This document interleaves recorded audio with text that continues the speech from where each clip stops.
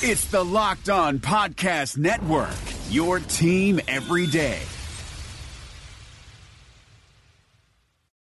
Hi, it's Jamie, Progressive number 1, number 2 employee. Leave a message at the... Hi, Jamie. It's you, Jamie. Don't be alarmed, but I think there's a guy following you. Maybe we should get that guard dog we talked about? Nothing too scary. Maybe like a Bichon with an attitude? You know, Progressive's collision insurance covers injured dogs and cats at no extra cost, so... Wait, the guy stood up when I stood up. He's on the phone. He's looking right at me. Oh, wait, it's just my reflection. Don't tell anyone about this. Progressive Casualty Insurance Company and Affiliates. Pet coverage not available in New Hampshire and North Carolina. Hood on the left side. Comes off a Gobert pick. Steps behind the three-point line and rocks it again. Rodney Hood puts the Jazz up 107-105. You are Locked On Jazz, your daily podcast on the Utah Jazz, part of the Locked On Podcast Network. It's Locked On Jazz for the 13th of September. SI Top 50 is out. How many Jazz players in the top 50? Anybody get left out of the top 100? We'll look at that. Plus, we'll do a crossover podcast with Locked On Blazers host Erik Gunderson and talk about the Jazz and the Blazers. It's all coming up on today's edition of Locked On Jazz. Ba-dum-bum-bum-bum-bum-bum-bum. Pow! How are you? I'm David Locke, radio voice of the Utah Jazz and Jazz NBA insider. Today, it's Locked On Jazz, part of the Locked On Podcast Network. And today's show is brought to you by Devin Cash of Equity Real Estate. Have Devin help you out buying or selling your house, and he'll get you a pair of season tickets to see the Utah Jazz. That's a pretty good deal. I'll tell you more about that coming up. On the Locked On Podcast Network, we've got Josh Lloyd of Locked On Fantasy Basketball doing season previews across the board, plus crossover podcasts on the NBA all week, so some really good stuff. Locked On Wolves with Alan Horton launched yesterday, as did Locked On Warriors with Danny LaRue. So good shows there for you to add to your list. We've got a few for you. Locked On NFL's up and rolling. Vinny Iyer does a great job on the NFL. And Vinny actually has an interesting new sponsor, by the way, called Sports Locker that's worth just taking a quick look at if you get a chance. It's an app on your iOS that it's kind of got an awesome collection of it's got more information about players than you could imagine. So just you can check that out along the way. And Locked On NFL with Matt Williamson. As the week goes on, we'll have crossover podcasts on the Locked On Podcast Network for you as well. That's when two teams are playing each other. The two hosts come together and do their podcast. Those have been pretty wildly successful. All right, let's get straight to our pins across the world. It's Kevin Gammon, and he's in Lorba Linda, California. You can do this as well. Just email me who you are, how you became a fan, and where you're listening from. My name is Kevin Gammon. I'm a huge Jazz fan living in Lorba Linda, California. I grew up in Layton and Kaysville and remember being so excited when the Jazz moved to Utah. I was a freshman in high school. I have some fun memories of the Stars, fuzzy memories of the Stars. Willie Wise was my favorite player, and I saw young Dr. J. I became a Jazz season ticket holder in 84-85 with my brother Ken. He worked in Ogden. I worked in Salt Lake, so we met at Crown Burger to get to games together. You know what? It's just so awesome. I love these stories because it just tells you how much the Jazz are a part of our culture, multiple generation connections, or the things that keep family together. I really wonder if any other team in the NBA has that same kind of connection. It's just we've got a really special thing going on in this community with this team.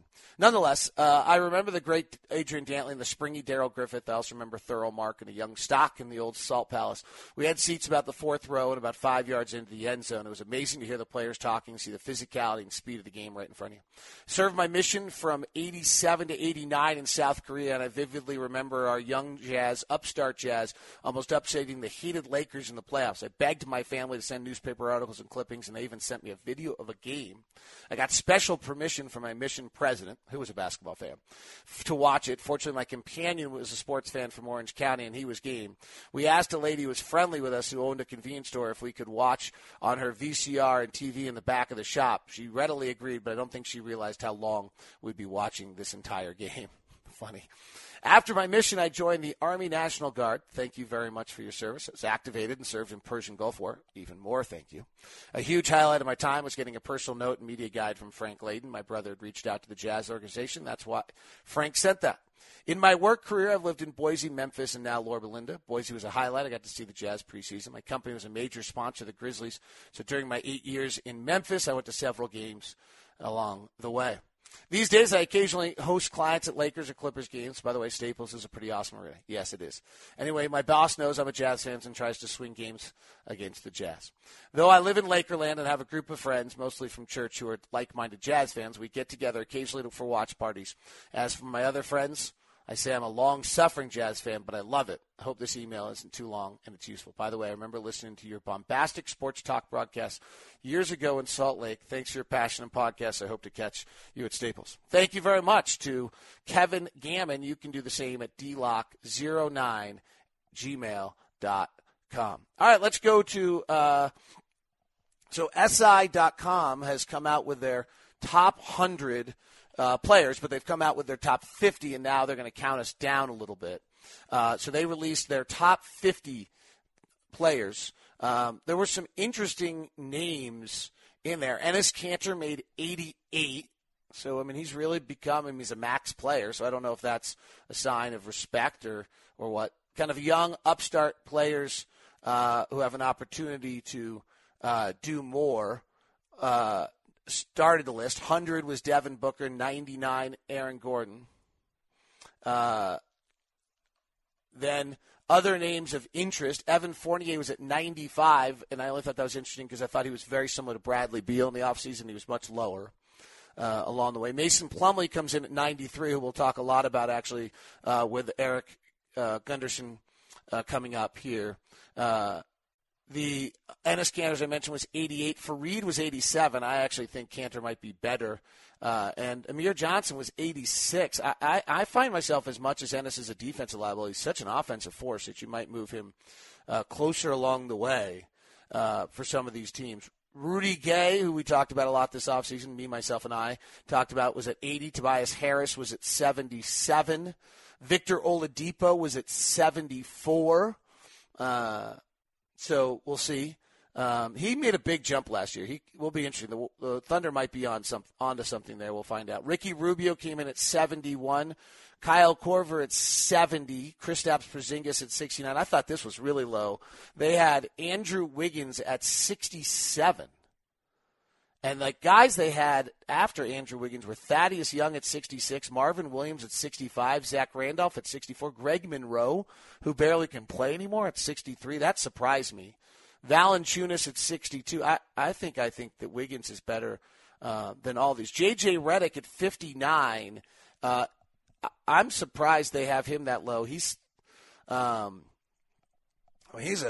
top 5 impact offensive player in the league, top 10 at least. I mean, his impact's incredible. Bradley Beal, 58.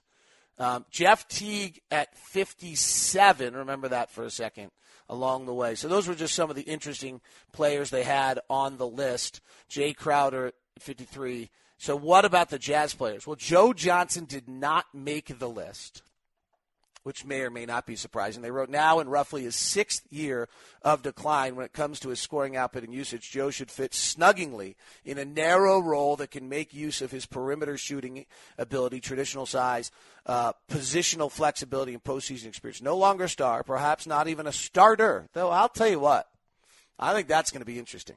Johnson, nevertheless, would be a quality addition to any team with playoff aspirations as he can contribute offensively without dominating the ball and fill minutes adequately on the other end. I don't know if he'll start or not. I don't know if he'll come off the bench or not. I don't think that's defined. I think that'll be really a feel of how the group comes together. So who was ranked? Rodney Hood came in at 85.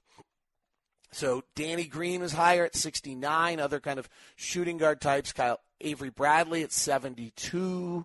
Victor Oladipo at 74. Who else? What others? Trevor Ariza at 81, and then Rodney Hood at 85. They wrote, there's a lot to love. This was by Ben Golliver, does good work. There's a lot to love about Hood's game. He can play with or without the ball. He can initiate pick-and-roll settings, space on the wing. He can read team defenses and find the open man. He can swing multiple positions on both offense and defense. He can handle playing starter minutes in the West, even though he's only 23. Meanwhile, Hood did all of that while playing on a Jazz team that had brutal point guard play and a laundry list of major injuries. There's no telling how high his utility might climb if he was cast as the third or fourth option behind established superstars, or if Utah's core group can make it through an entire season unscathed. His 8.1 career win still ranks number 1 among the 2014 class members, and he can grow as a closer, shooting just 40% in clutch situations, 24% from 3. So they have Hood at 85. And they have George Hill at 56. Think about this for a second.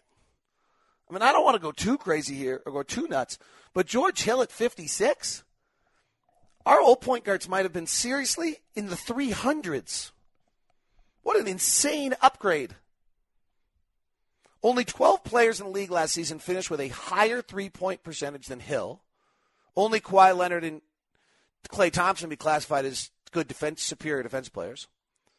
They wrote that wing players who want the ball in their hands need a teammate like Hill alongside them to be effective in unassuming roles. Don't confuse Hill's default preference for inability. When put in situations where his individual creation is needed, Hill has swelled to fill the void. His smart, balanced practitioner of the screen and roll with experience to run offense. He also just happens to be perfectly willing to take a backseat when another teammate drives or puts up or pick up a challenging assignment to have someone else help someone else in trouble. Hill is a game for whatever. His open-minded play only serves to broaden his team's options. I mean, that's what's insane is when you think about George Hill at 56, and, I mean, if you did the whole league, where's Trey Burke? Where's Howell Neto?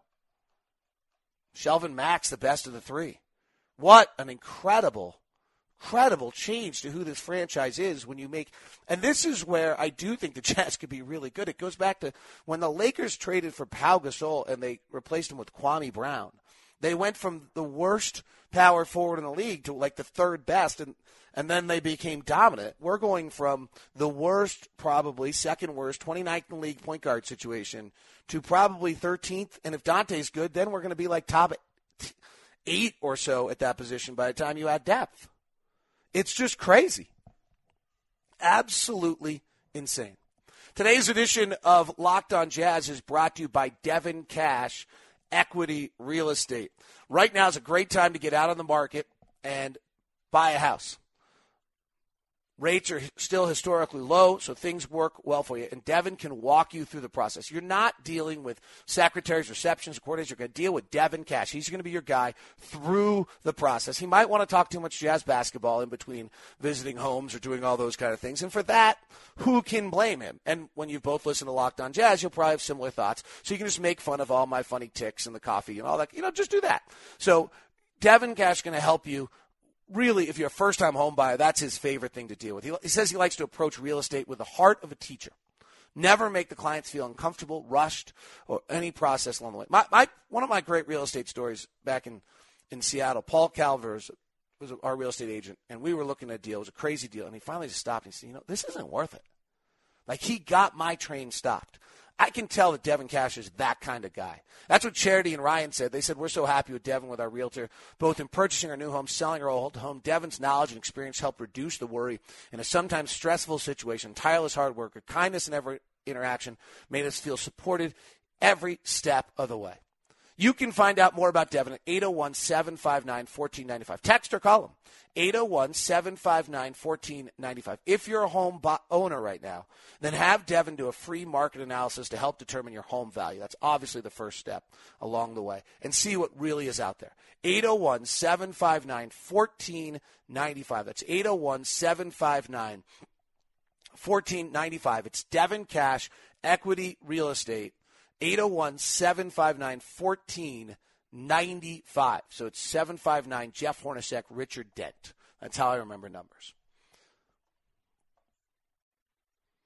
All right, it's time to do a little crossover with the Blazers. But first, let me remind you, if you want to advertise on Locked On Jazz, you can do so.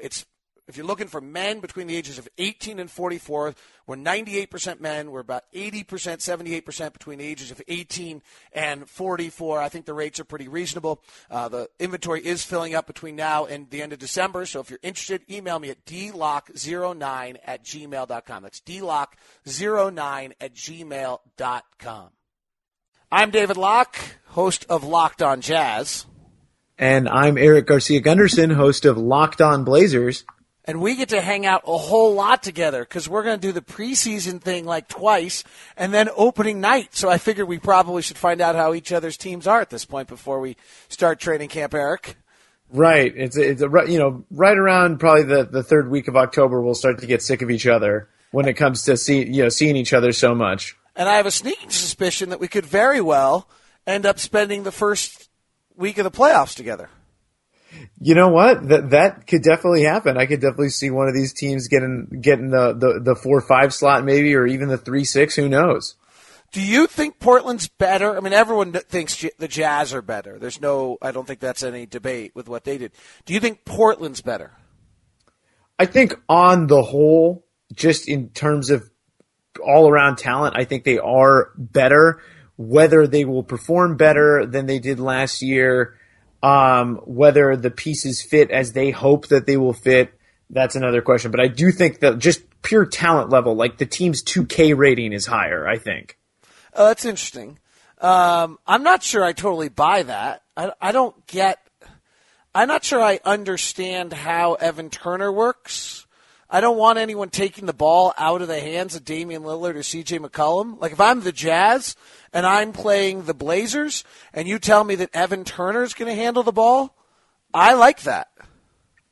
That's, you know what, and in that proposition, whether it's Damian Lillard or C.J. McCollum or Evan Turner, I totally understand that, and they are paying him a lot of money. I do think he fits so much better as a six-man coming off the bench, and I know that they're paying him starters money, but they're also paying Crabbe a good amount of money, and they did pay Harkless a pretty good deal too, and I know that they haven't figured that out, but I do think that Turner will help when one of the two, guys that you really always want the ball in their hands, when one of those two guys is off the bench. I think that's when he'll really shine. It's going to be a question how he fits. I doubt that he fits very well alongside both of them, though. When they're on the floor at the same time. Well, also because he can't shoot. So, I would be more than willing to have him be on the floor. So, because the Jazz were the ones who got the firsthand exposure of how incredible the Damian Lillard, C.J. McCollum pick-and-roll offense was in about the second game of the season last year, I think it was. The Jazz lost the home opener to Portland last year. Everybody in Utah freaked out. And I remember walking out of the arena with Antonio Harvey and saying, you know what, you guys might be really good. I didn't feel like the Jazz just got beat by some team that was terrible. I got the feeling that Terry Stotts was actually onto something. Yeah, that was a very interesting point in the season because the Blazers, they beat the Pelicans and then they lose 2 to Phoenix. And, and then everyone's like, oh, here Phoenix is pretty good. But then they kind of turned it around in that game against Utah.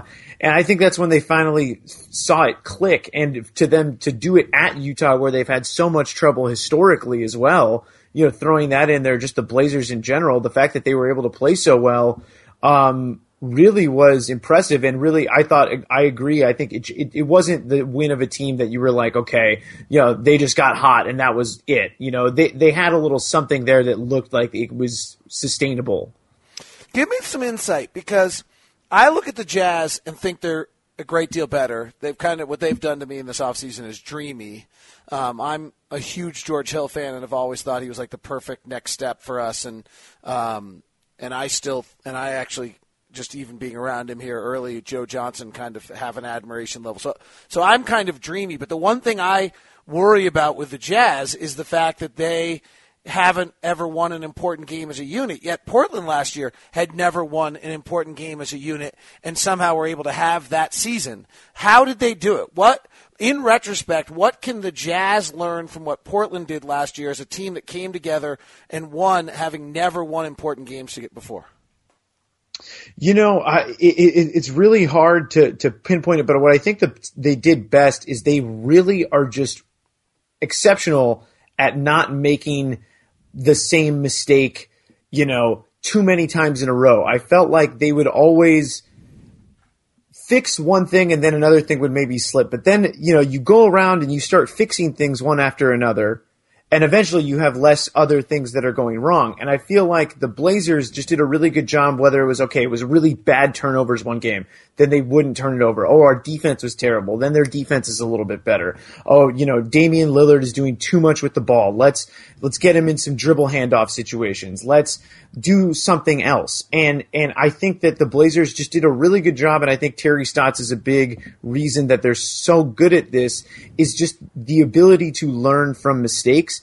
And, I don't know if this is necessarily the Jazz's problem, that they repeat the same mistakes over and over again, but I think the Blazers' strength lies in the fact that they make mistakes, but they don't get discouraged by them, and then they also learn from those mistakes to not, repeat all of them over and over. Because I remember last year, they started 11-20 and were blowing fourth quarter leads, every night almost. And then, they slowly start to pick up the pieces. And I don't know if that's where the Jazz are lacking. I mean, where do you think they need to go to kind of take that next step in just being able to kind of close out games and things like that? Everyone's talking about the Jazz last 5 minutes of games, Eric, but the problem for the Jazz in my mind is the first 43. And that's why I think all the moves they made are so mammoth. The Jazz lost the most games of any team in the NBA that were within 5 points in the final 5 minutes, but they trailed going into that period in almost all of them. And that's the misnomer. Now, the ones they led, they ended up only being 500 because they lost to Chris Paul, and they lost to Tim Duncan, and they lost one to Steph, and they lost one to LeBron. They lost to, if you go back and look at those losses, it's to Chris Paul taking over a game, it's LeBron taking over a game, it's just those players, and they don't have that guy. Portland's got that guy in Damian, and Gordon doesn't have that yet, that late game element that Damian has to it. And so I think that their problem is the first 43, that instead of being down 3 going into the final 5 minutes, just be up 3 and you'll be fine. Yeah, that's really interesting. And I feel like, those clutch stats are super, super easy to cling to, especially when things aren't going well. And that's, I think the Blazers, their problem last year was that they would get such good leads going into the fourth quarter, and then they would kind of just lose it all of a sudden. And I think also too, I think it's interesting that you point, to Damian Lillard, because I think Gordon Hayward, skill wise, I think everyone would, say that he's, one of the most talented players in the league. But I think the Blazers also have another guy. Like, I think CJ McCollum is like really big time. I mean, I really think that he's a guy you can throw the ball to and you can trust to do pretty much anything with the ball, and he'll get a basket almost every time. And I think that, is another huge factor, that you have two guys that just feel so comfortable just being able to get a basket whenever they need to. By the way, just in fairness to Gordon, and to defend Gordon a little bit, I think if you dig into the numbers on Damian Lillard and Gordon Hayward and you compare the numbers of the two, they're actually late-game numbers are pretty similar. Clutch play last year, Damian Lillard shot 39% in the final 5 minutes of a close game and 34% from 3, and Gordon Hayward's numbers were every bit as good as that. And if Hayward in those same time periods was 43%, only 28% from 3. So they were very comparable. So maybe unfair for me to say, I always feel like you see Dame shot against Houston in the playoffs, and then you also feel like every other star in the league's making shots because that's what you see on SportsCenter. You never see the guy missing on SportsCenter. You only see your own guy miss, and I think that that's a little bit of a misnomer. So I may have been a little unfair there to Gordon late in games. And maybe this year when they're up 3 all the time, we'll see that they are different. Do you think Joe Johnson still has the capability? That's the question I have. Joe Johnson has always been one of the best late-game players in the NBA. The only question is, does 36-year-old, 37-year-old Joe Johnson still have that in him? I could see it. I think he could still get to his ISO spots, if he needs to. And that's a great weapon for the Jazz to have too. And they're not asking him, they've got so many talented wings there. They're going to be bringing, Exum into the fold at point guard, obviously, but he has the position, the size to play 2. I think if they can use Johnson in a way where they don't have to rely on him heavily, kind of get him in there, early fourth quarter, late third, maybe if he gets hot, you let him you ride him a little bit. I think adding him and Boris Diaw were both, and even George Hill as well. That's going to be so many good crunch time options for the Jazz to have this season. He's Erik Gunderson of Locked on Blazers. I'm David Locke, Locked on Jazz. Remember, the Locked on Podcast Network has every NBA team covered for you. If you're an NFL fan, there's great coverage top to bottom across the board, whether it's Locked on Seahawks, which is now out and available to you, or Locked on Broncos. Make sure you grab those. All right, so I listened to one of your podcasts recently. You think Myers Leonard is the X factor that changes the Blazers this year a little bit? I absolutely do. I think that he really had a tough year last year. He got hurt early, then got hurt late, and the fit with him, they tried to slot him in as the starting power forward, didn't really work. I think they're starting to realize with a change midway last year where they had him guarding centers and had Ed Davis guarding power forwards, that he's really a center at 7'1", 245. I mean, that's what he should play. And I think that they need him to take that next step defensively because he has the physical profile that nobody on the roster has at 7'1", 245.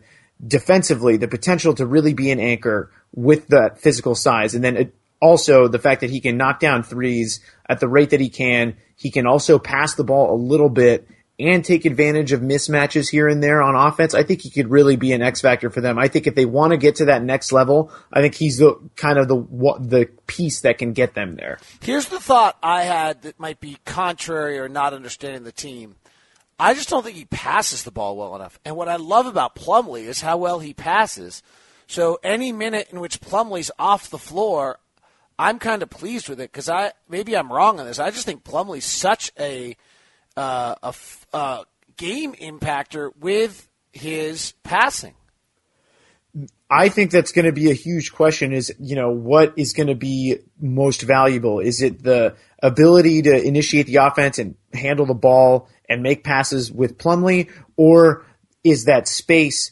And I think the one place where you could really see if Evan Turner could potentially be effective as a ball handler. I know that you're not a big fan of his game, but if you have Myers Leonard out there providing spacing that you would otherwise get from a wing player, that could free Turner up to kind of do the passing that Plumlee does. Now, if they get Leonard, then Turner maybe makes a little bit more sense with the two dynamos in the backcourt. But I really think that Plumlee is a great player and the passing is super valuable. But if you can get that shooting from center and make up that passing in another way, I think it could be really hard for teams to contend with because there's not many teams that, are game planning for a center who can shoot threes the way Myers Leonard can. Because I'll be clear, it's not that I don't believe in small ball. I guess I don't actually believe in small ball. I think small ball is all hype. I believe in skill ball. What's happened in the game is that you have to have 5 guys on the floor who can do a little of everything. And when you suddenly have multiple non-passers on the floor, it becomes very, very difficult to play. And so that's I guess my thing is where these like Marc Gasol and Miles Plumlee and these bigs that can pass just open up everything, and particularly when they conduct it from the high post the way Plumlee was able to. I mean, they killed the Jazz last year on a bunch of late-game plays where Plumlee comes out, catches the elbow. One, Rudy guessed, and Plumlee turned and went to the rack. Another time he flips it off to Damian Cutting where, I think it was Rudy again, may have overstepped a little bit the wrong direction, and so then Lillard has the route to the basket. If you don't have a passer there, it can't happen. And same way Conley without Gasol is just not the same guy. I just believe in the passing of bigs. It's what I worry about with the Jazz. It's not that Gobert and Favors don't create space. It's that they're two non-passers. And I think Myers Leonard, to his credit, is a pretty good passer. I think where Plumlee really separates himself is his ability to put the ball on the floor and make those decisions in a way that more a guard would do. I think that Leonard can pass when it's just the act of passing.